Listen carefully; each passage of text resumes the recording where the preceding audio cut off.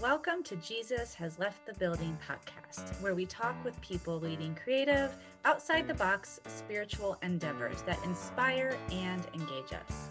Our vision is to unfold God's kingdom on earth as it is in heaven, and bring into being Ha'olam Haba, the just world to come. You are listening to the Jesus Has Left the Building podcast, where faith leaders, activists, or people who simply want to change the world have left the building too, with Marta, Mandy, and Lily. In today's episode, creativity is code word for God. Marta and Lily speak with Rabbi Adina Allen, a spiritual leader, writer, and social innovator. Adina is the co-founder and creative director of the Jewish Studio Project, a Bay Area organization that uses art making as a tool for Jewish learning, self-discovery, and social change. Adina shares how her community uses art to foster interconnection, both in person and online.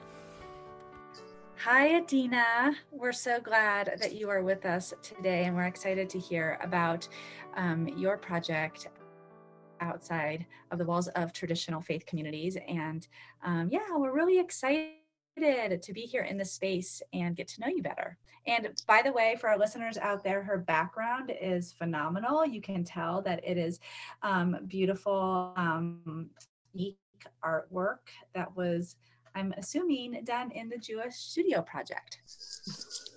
Wonderful. Adina, it's so good to have you here. We would love to start the conversation with you just taking a few minutes to introduce yourself, describe the work you do in the world, and we'll go from there. It's so good to have you. Thank you so much to you both for having me. So as you said, my name's Adina Allen. I'm a rabbi and a writer and a spiritual leader and co-founder and creative director of an organization called the Jewish Studio Project. We're in our 7th year as an organization, and our mission is to cultivate creativity as a Jewish practice for spiritual connection and social transformation. And we're really building towards a vision of the world in which every person is connected to the power that is their inherent creativity. And maybe I'll just say like a word about creativity, if that's okay, because I think that word Absolutely. can mean so many things. Okay. Absolutely, yeah. One is that our work is based on the belief that every person is inherently creative.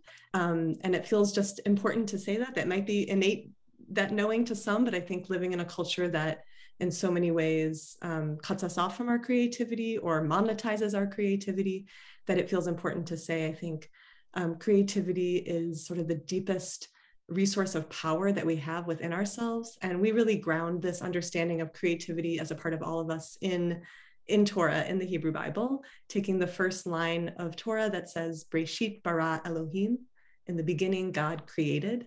Creativity, creation is the first act that gives rise to everything else that comes. And that a few verses later, we read that humans are created b'tselem Elohim, in the image of this divine creative force.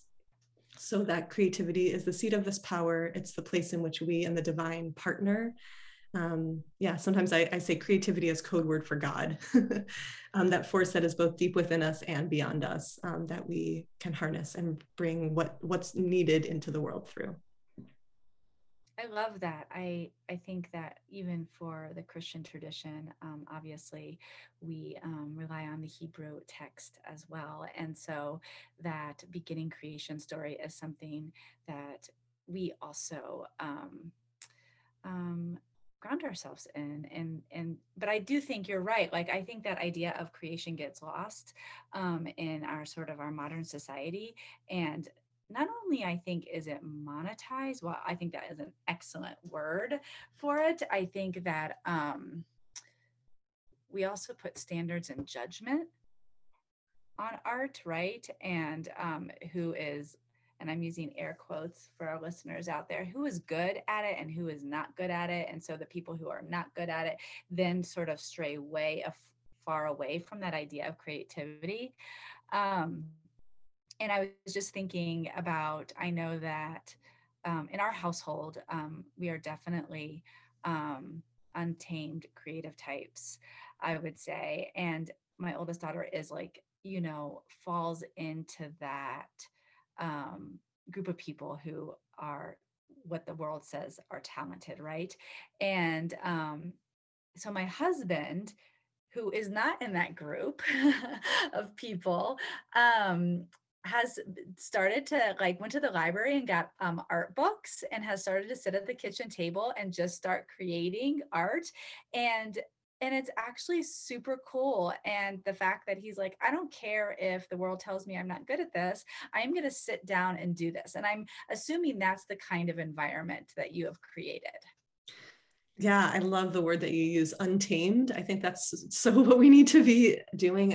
And exactly what you said. I think we've decided on sort of anointed group of people who are artists, who are deemed, talented, and which is not to say, I mean, I think the role of artist in society is extremely important, and people who have a deep skill in particular modes and methods need to bring that into the world. So to say that is really important. And art material shouldn't be off limits to everyone else, to all of us, right? And I think just in the way we're cut off, I think, from our bodies, from nature, from things that are innate to us as, God willing, if we had, any sort of safety and support as a child, as like young children, to mature in this society is to basically become cut off from those things: connection to nature, connection to body, connection to creativity. And I think that does a deep disservice to us, to our spirituality, and to society as a whole. And I was just at a Jewish professional conference the other day, and a colleague led us through a sort of short walk in the woods. And then I was leading a creative process, a Jewish studio process program after that. All did that short walk in the woods. Like, you're not going to hike the Appalachian Trail. You were wearing your heels and your, nice suits, but like, you did it, and you don't have to be an expert at it. And that's the same thing with these materials, that they're not only a way to create a product, they're a way to engage in a process that can allow us to more deeply understand ourselves and to connect to something bigger than ourselves and to one another. Yeah, I love that. It's almost like you're creating a space for people to, in some ways, customize and create their own journey towards what they understand as the holy, instead of someone actually telling them what the holy looks like, how the holy shows up in their lives. You're creating this environment where they can create that themselves. And how powerful is that for people? I used to do religious education. That used to be my primary role in our congregational life. And I completely was like, we can't do a curriculum. It's too in the box. Like, it's too, as Lily said, like, God can't get all the way captured in that box of a curriculum. And so I would start off the year with, like, even having young children, like, make this image of God. They're like, well, I don't know what God looks like. Well, create it. Get the pastels out, get the watercolors out, get the paper mache out, and just start creating collages and mosaics. And like, I'm looking at, oh my gosh, the stellar colors behind you right now, Adina, and just start creating. And I'm wondering if is it similar to that? Yeah, so I was like, I'm like getting really into all the different modalities that you were just talking about. Yeah, something that just came up for me and what you were saying that we talk about a lot is like creative constraints, and what are the appropriate level of constraints. So I heard you talking about a box, and we can get too boxed in for sure. And that there's some level, right? How do we find the appropriate level of constraint so that what needs to come through can come through, right? That's what liturgy, God willing, in its best sense can be. That's what the text can be. How do we find the right thing to hold us in so that like the flow can come? And so for us, the methodology that we use, the Jewish studio process, which is built on a methodology that my mom, Pat Allen, who's a leader in the field of art therapy, that I grew up using and doing with her, that's sort of the creative constraint is like, here's this like ritual form. And now within that ritual form, here can come through what needs to come through in the moment for you. And yeah. Oh, absolutely. And I think as someone who's participated in that process a handful of times with JSP, it's been really powerful to say, here's a theme, here's a teaching, here's something to kind of meditate on or bring forth, and then just start. So being able to say, like, put pen to paper, put pastel to paper, and see what comes. And I think that is such a beautiful way of just allowing emergence to happen. And whenever that amount of time is over, you're like, okay, but that maybe I'll come back to this, maybe I'll let it be, maybe I'll let it breathe. But that creative process was the point. And I think that's really beautiful to lean into process over product. And, it feels very resistive. Marta, were you going to say something? Oh, I was just going to say, just so you know, my entire ordination paper 7 years ago was about the container. And within the container, there is safety. I know. So I really appreciate that container. Like, you're right. It isn't like this complete like free for all, because then, maybe it would go completely outside of the faith community. Right. But I appreciate like the idea of having the container of liturgy that feels safe and grounding. And within that, there is lots and lots of freedom. And so I just really connected with that. And it's super interesting that you almost used the exact language that I did in my ordination paper. Because, I did a very non-traditional ordination paper, I would say. Like, I sometimes, as a little bit more untamed person, rules like get really stressed out. I get really stressed out with lots of rules and have a hard time really accessing the divine when there are so many rules. And so I try to create spaces for people to have some of that stability and a lot of freedom. Oh my gosh, I have so many questions about this Judeo Studio project, by the way. Like, Lily, can I do that? Can I ask? Okay, because, I'm just loving everything about it. So first of all, tell us about it. Like, how was it created? What does it look like? Where is it located? Just even logistical things like hours and demographics of people and all of that stuff. And the other thing is that I'm curious about, because you are rabbi, is how is it connected to a more formal faith community, or does it stand alone, or what is that like? Sure. Wow. And I love that was a lot of things. Yeah, and I love the synergy of the container. And I want to go back to what you said, Lily, just how much you were highlighting, I think, the process of inquiry that's core to this work, that is both something I think as Jews we inherit through the process of text study, and chavruta, which is that paired model of Beit Midrash, which means house of inquiry. That's what we call where we study text and the process by which we study text. That it's all about inquiring into and seeing what wants to come forth. Yeah, so as I said, I really grew up in a studio. That was the biggest room in our house growing up in our sort of upwardly mobile suburban town with, manicured lawns and all the things about yourself you couldn't really bring out, into the public sphere. The studio was the place where like all of you could be, where you could be messy, where you could be in process, where you could be questioning, where you could be multiple things at once. And so I'm really grateful that I don't know that I appreciated it in that way as a child, but in looking back, really feel that way. And grew up in the community studios that my mom and her colleagues opened in Chicago called the Open Studio Project. So I sort of grew up in that space and kind of toggling between that space and this like more, buttoned up suburban community.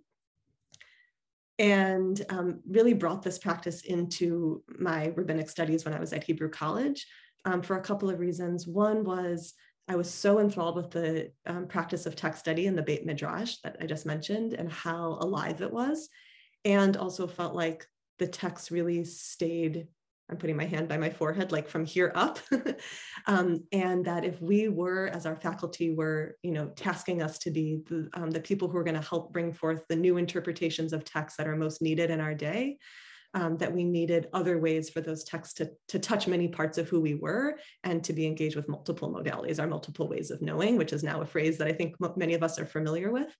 And I felt like we shouldn't have to bifurcate and do the intellectual thing here and then the spiritual thing over here and the creative thing here. Like, I think that in so many ways we're seeing this in our world right now, that it's a time for reintegration of things that have been separated.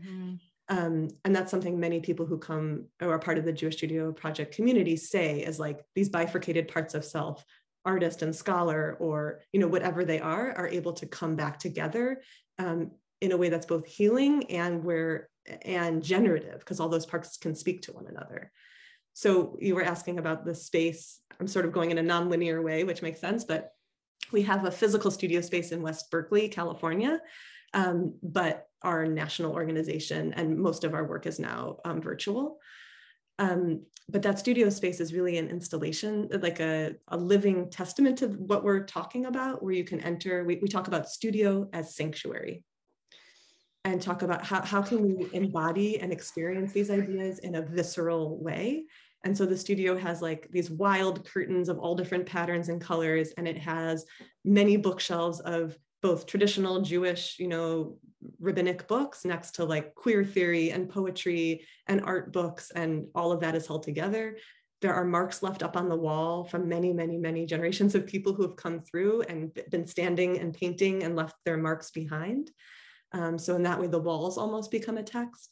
And then there's found in natural objects and things we've gathered from outside and accumulated over time that are all there to be used. So to me, it's like, how can you really embody and get inside of this? So I just wanted to paint that picture. Oh my gosh. So like you just said, so many like rich and important things for all of our faith communities out there. Number one, just the way you interpreted going to the text and bringing it alive for today. You said it so much more articulate than I did. So that was one of the things. The other thing about it that you said was definitely the integration between heart and mind and creativity and all of that. Let's just stick with that for a minute, because I think that even in our Christian progressive communities, we are also, and I'm pointing to the top of my head for our listeners out there, get stuck in that space.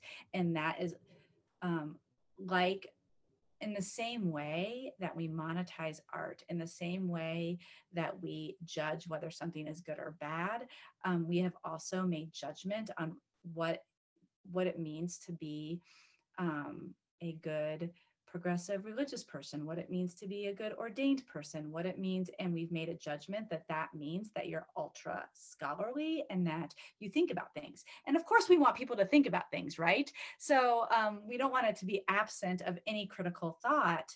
And I'm not going to say but, and it is the integration, right, of all of those things that I think we're in a particular moment in time when that has to happen. And of course, you were doing that long before that. So you were not necessarily, is the word progressive, is the word, forward thinking, or is the word just like you were ahead of the rest of the world in creating a space to make that sort of thing happen. I don't know. I know I'm repeating what you said because it's so great. And also one last thing is like, why can't all of our sanctuaries be like a studio project? Like, I was just making this visual for our friends out there. Like, imagine a wall in our sanctuary that was like a free-for-all. And it made these marks and it made these images of the old and the young and teenagers and over the generations, and how cool that would be. Love that. I know. Well, and okay.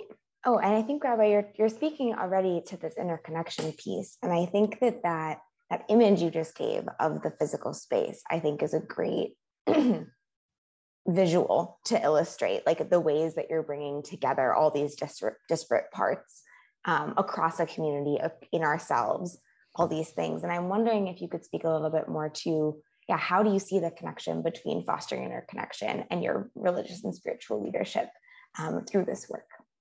Yeah, totally. Well, there's so much to respond to. But on that question, I think, interconnection and the reintegration, like I think those things kind of go together, and that feels like the whole work of this project.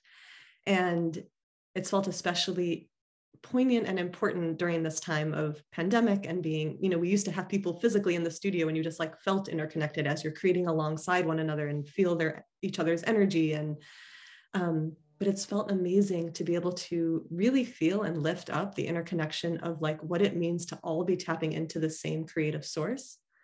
And I think about it as like we all stand outside and look up at the same moon from the different angles and perspectives that we're on, and it shines on all of us and it pulls on all of our, the waters within and without. And I think about the creative source in that way, that it's something that runs through all of us and is the like deep well that we are all drawing from. And in that way, we are all connected.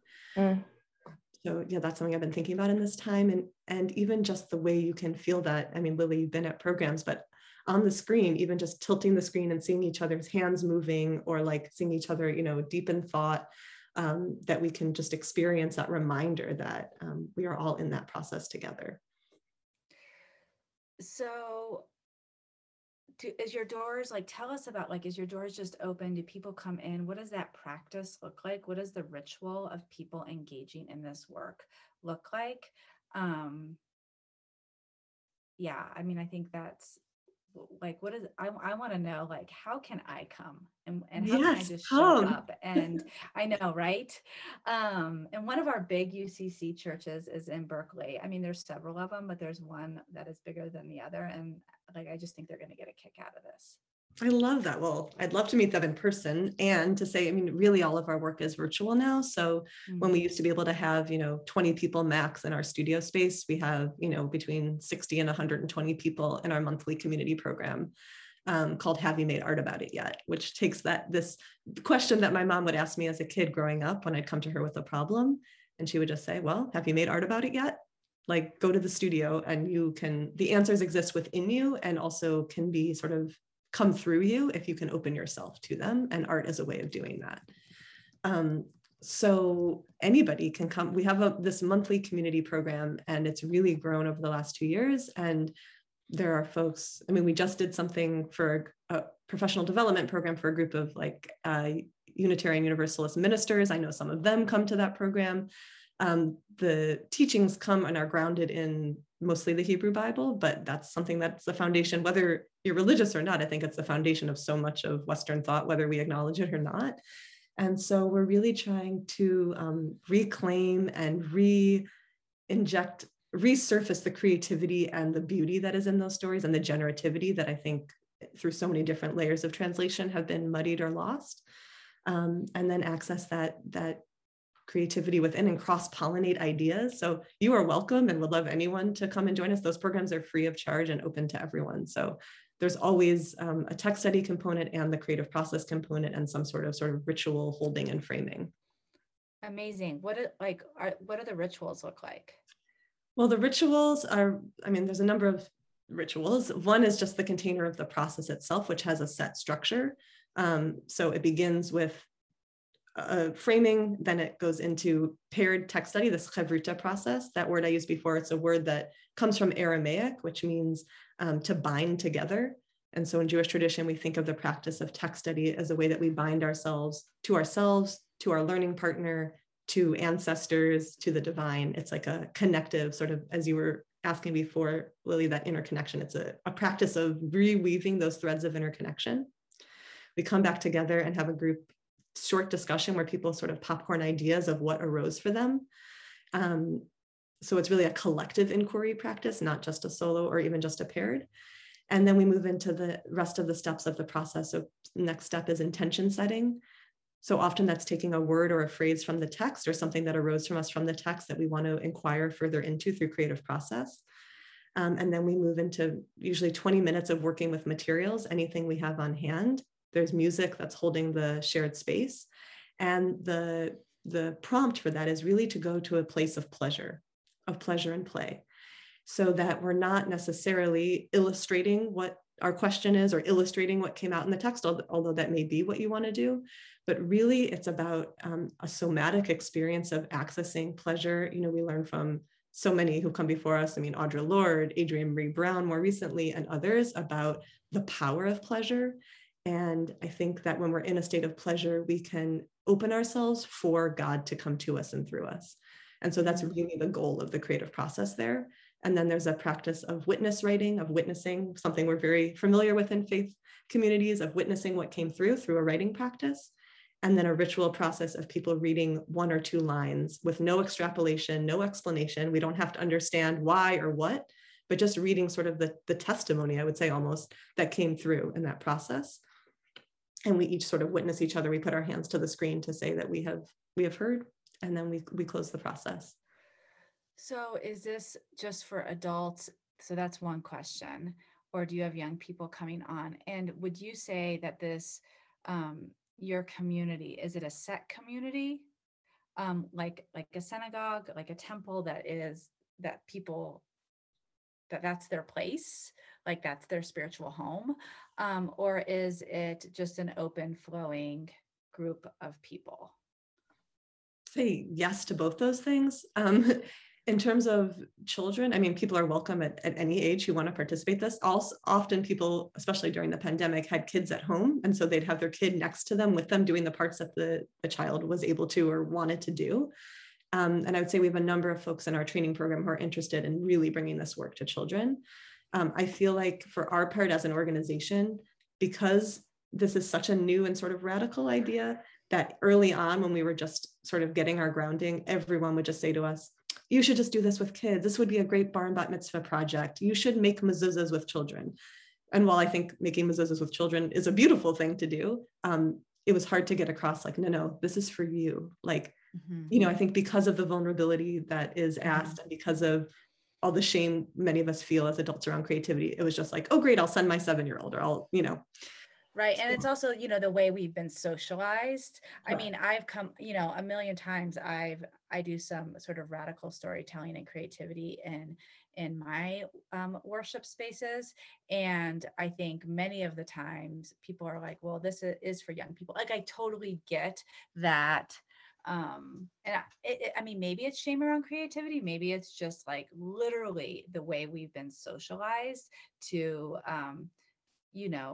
to be this certain way and to expect and want people to behave in a certain way. It's the tamed, right? It's what Glennon Doyle talks about when we're tamed. And in some ways you're creating a space for the untamed adult, and to go into this place that you don't have to be a certain way. You don't have to behave a certain, like you can just completely be broken open. Yeah, I just feel your pain around that with kids. And I didn't mean to bring it up so much. It was just sort of a curiosity for me of like, what does the diversity of your community look like? Yeah, no, it's not pain at all. I mean, I think my calling is with adults, and I think it's beautiful, folks. The Open Studio process, which is the core of what we've built on and added the Beit Midrash, the Chavruta, and the text study component to, that my mom brought into the world. That process is being used all over the world in all kinds of, in India, in Taiwan, in Mexico, in immigrant communities, in professional communities, in, with children. Like, so I think the core of the process can be used with anyone, anywhere, for any purpose. This is just sort of where our focus is. And I would say to your other question, like, yes and yes, I think it is the community where people feel their spiritual home. And I think many people are also part of many other spiritual communities, which I sort of think is how it should be. I don't think any community can or should provide every single spiritual need that people have. And I often say, I actually just went back to the synagogue I grew up at in the Chicago suburb, which was really beautiful to return to. And I brought some of this work there. And I said how grateful I feel to the two rabbis and the cantor who are the clergy team there, that they're doing like the life cycle rituals and the Shiva calls, when someone dies, and the community care, like the daily and weekly needs of a community. Like, I don't think I could do the work that I do if other people weren't tending to that work. And so I think the ecosystem of us all is what's so important. Mm-hmm. Absolutely. And I really hear like tuning into what can I uniquely offer, what feels nourishing to me, what feels like bringing together, right? Creativity, Jewish text, expression, unlocking what's possible for adults, like all those things together. And I think there's like so much power in being able to say specifically, this is what is nourishing to me. And specifically, this is what I can do. And trusting that there are enough of us to do that ecosystem of work, and that ecosystem of meaning making and care, and just leaning into abundance in that way. And so I just find it really powerful to be able to stand and say, like, this is what I can offer, in all of its beauty and vulnerability and clarity, and trusting that there's enough of us to do the rest of the work. So just witnessing that back is something I find really, really affirming and powerful. I don't know if you would name it as this. I mean, so I have a couple of questions and I'm just going to like put them out there. But like, how many men are doing this with you? Because I mean, I'm doing some doctoral work around feminist approaches to specifically to Christian worship, but of course, like it spills out into so many other, I mean, basically it's just a feminist approach to the world. Let's just be honest. Because what you bring to the spiritual space is you're going to bring to other spaces as also. And I really feel like you're doing that, like it, and I want to name it, like this is very specifically a feminist approach. I mean, we see it in the Hebrew text over and over again with these amazing women who are doing things outside of the traditional religious space in the ancient world, and you're doing it. And I don't know if you can speak into that a little bit, because I love those ladies so much. Like I've actually spent so much time looking at those texts and looking at those women.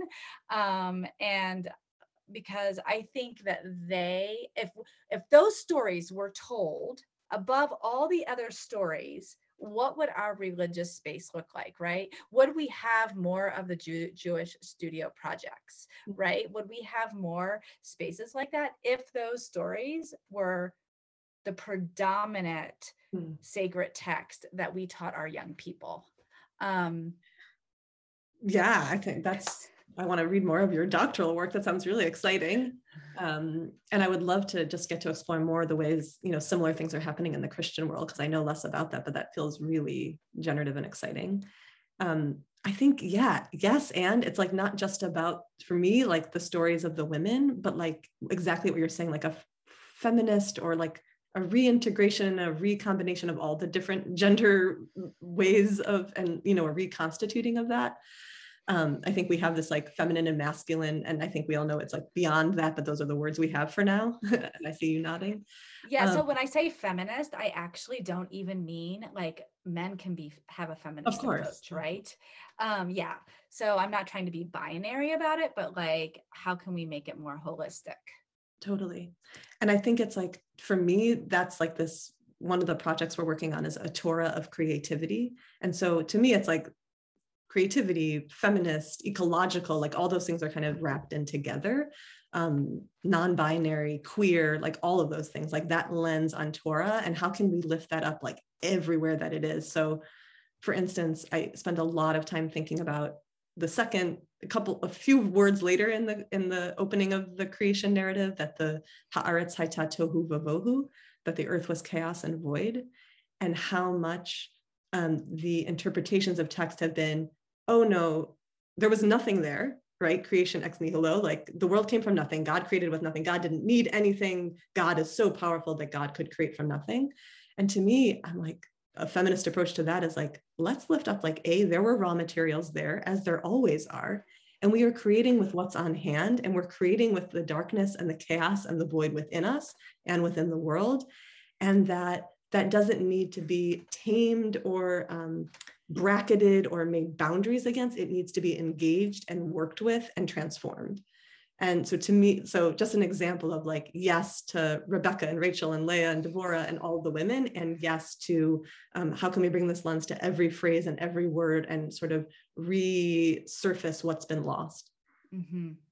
Yeah, no, thank you for that. Yes. Yeah. And I think that also brings out the, like, we're not trying to create something that's like pure or inherently like, there's something about like the messiness that exists within all of us and within our relationships and within unknowing and mystery, that I think that naming that it's all there at once creates so much more ease and grace and being able to really emerge into what needs to be there.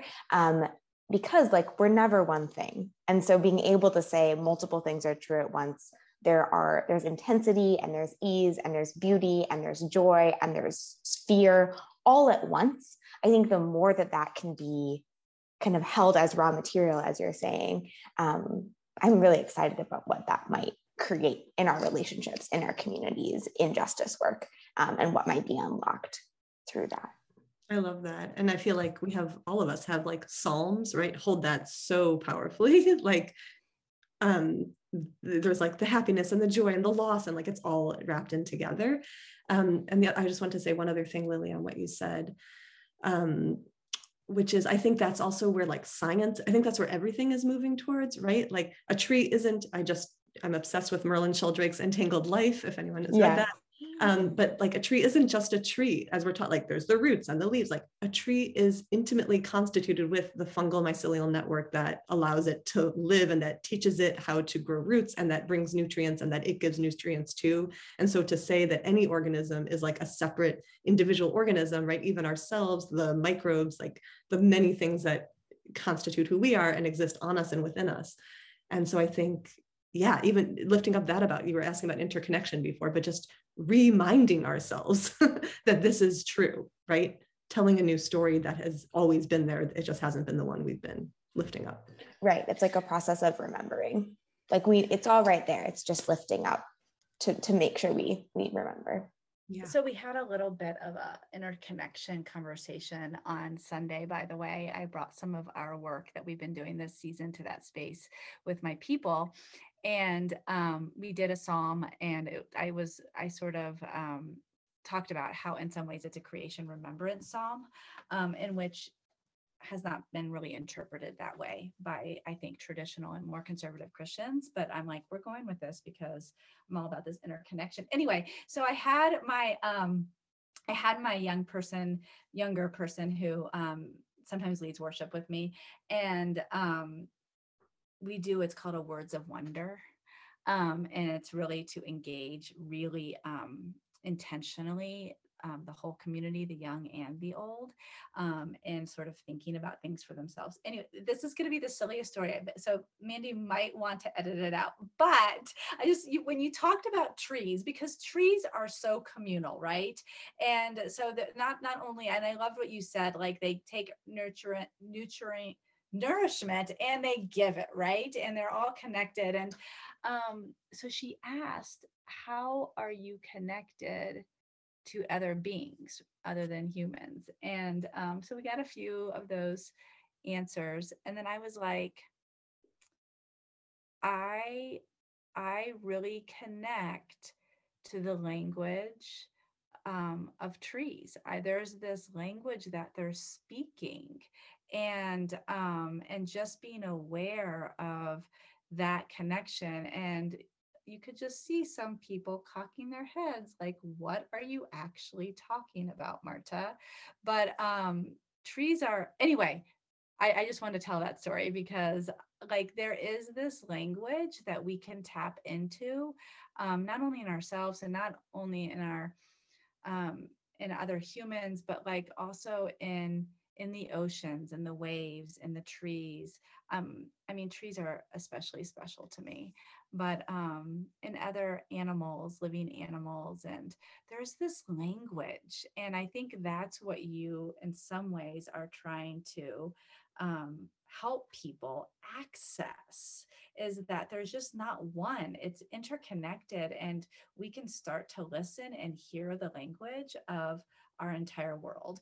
And so I don't know, I just wanted to tell that story. Yes, I love that. It's so beautiful. And I think if we look, so much of what we're suffering is this pandemic of like just the loneliness, even before the pandemic of just loneliness and disconnection. And I think, yeah, like the trees, the ocean, the air, like for the stories that we've told feel like we are alone, we are the individual, it's about my individual genius. And no, it's about all of us together and all the ways that we're being spoken to and through. And like you were saying, cultivating those ways of listening and knowing. We have the ability to do it.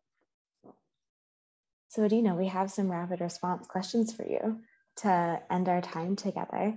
And so really just take in the question and the first thing that comes to you. Okay, let's do it. So the first one is, what feels possible now that wasn't possible before? What's now and what's before and what is time and linearity? I don't know, but I think with the virtual space, just feeling interconnection actually in a new and powerful way in a way that is more accessible to folks, and that can connect us across many distances in a way that's also more ecologically sound. So I think, feeling that interconnection in a way that also protects each of our own need for safety and being in our own spaces when those can be safe, and connecting with other people. So that feels like a big, beautiful. What felt essential pre-pandemic that no longer feels essential? Oh my God, so many things. Traveling every other week across the country to lead and set up, huge studio sessions in really stuffy hotels for important Jewish conferences. And I think just like really taking it down and doing things that are much more manageable within our energy and ecologically. And there's so much I've been able to release, and we as an organization, and to that I really appreciate for all of the tragedy and awfulness of the pandemic, all the things that felt like, well, we could never not do this. It's like, well, actually now you can't, so you're going to find a new way. Totally. And what is cracking open in this moment? God, so much. We're at such a time of pain and rupture and dissolution, and I think fear. And I think cracking open to holding on to like what can come on the other side of that, and how to hold ourselves through that, and how to release what needs to be released in this time, so that we can get I think to the next level of human consciousness, actually. I mean, I think on the biggest level, I think that's what we are sort of stumbling towards, and that feels like it's cracking open for us. And in that, there's all the pain of all that we have been suffering and inflicting on one another, and that we've lost. So sort of holding that and trying to stay connected to what can come on the other side. Absolutely. Yeah, I agree. I think that this is like this, for me, more than any other time of my life. And I don't know if this is sort of what you're feeling, but I am holding that acute fear and anxiety right along hope and beauty. And it's so distinct, more than I've had to hold it more than I've ever had to hold it before. I don't know if you all feel the same way, but there is this tension that is so obvious that I don't think was obvious before in quite the same way. And, so I'm like walking around after a long day and reflecting, and I'm like, oh, I'm so scared and fearful of this. And oh my gosh, this was so great that this happened today. Right. And it's just this very conflicting, hard, interesting, and also like very authentic way of living in the world. And just being able to name that. I will say, Adina, you are beautifully brilliant. And this conversation exceeded like all of my expectations. And I want to know you so badly and want to live in your town. And thank you so much for bringing your story and project into this space. And as Lily and Mandy and I have been talking about, and we so miss Mandy today, that, we do this because we need it too. We create these spaces and want to hear these stories because we actually need to be having these conversations also. And so it feeds my heart. If it doesn't feed anybody else's heart in the world, but it feeds our hearts, right, Lily? Yes, absolutely. So thank you. Thank you. Thank you to you both for having me and having this really beautiful conversation and getting to reflect on the work. I really appreciate it. This podcast is made possible by listeners like you. Find us on Facebook at JHLTB and message us to learn how you can be part of this effort to tell stories, have conversations, build relationships, and follow Jesus out of the church and into the world. To support our work, Search for Black Forest Community Church on Venmo to make a one-time donation, or become a patron on our Patreon account at patreon.com/JHLTB to commit monthly to this project. You'll get regular communications and updates about our stories. We give thanks to Black Forest Community Church and the Tributary Fund of the Rocky Mountain Conference of the United Church of Christ for their ongoing support. We could not do this without all who support Jesus Has Left the Building.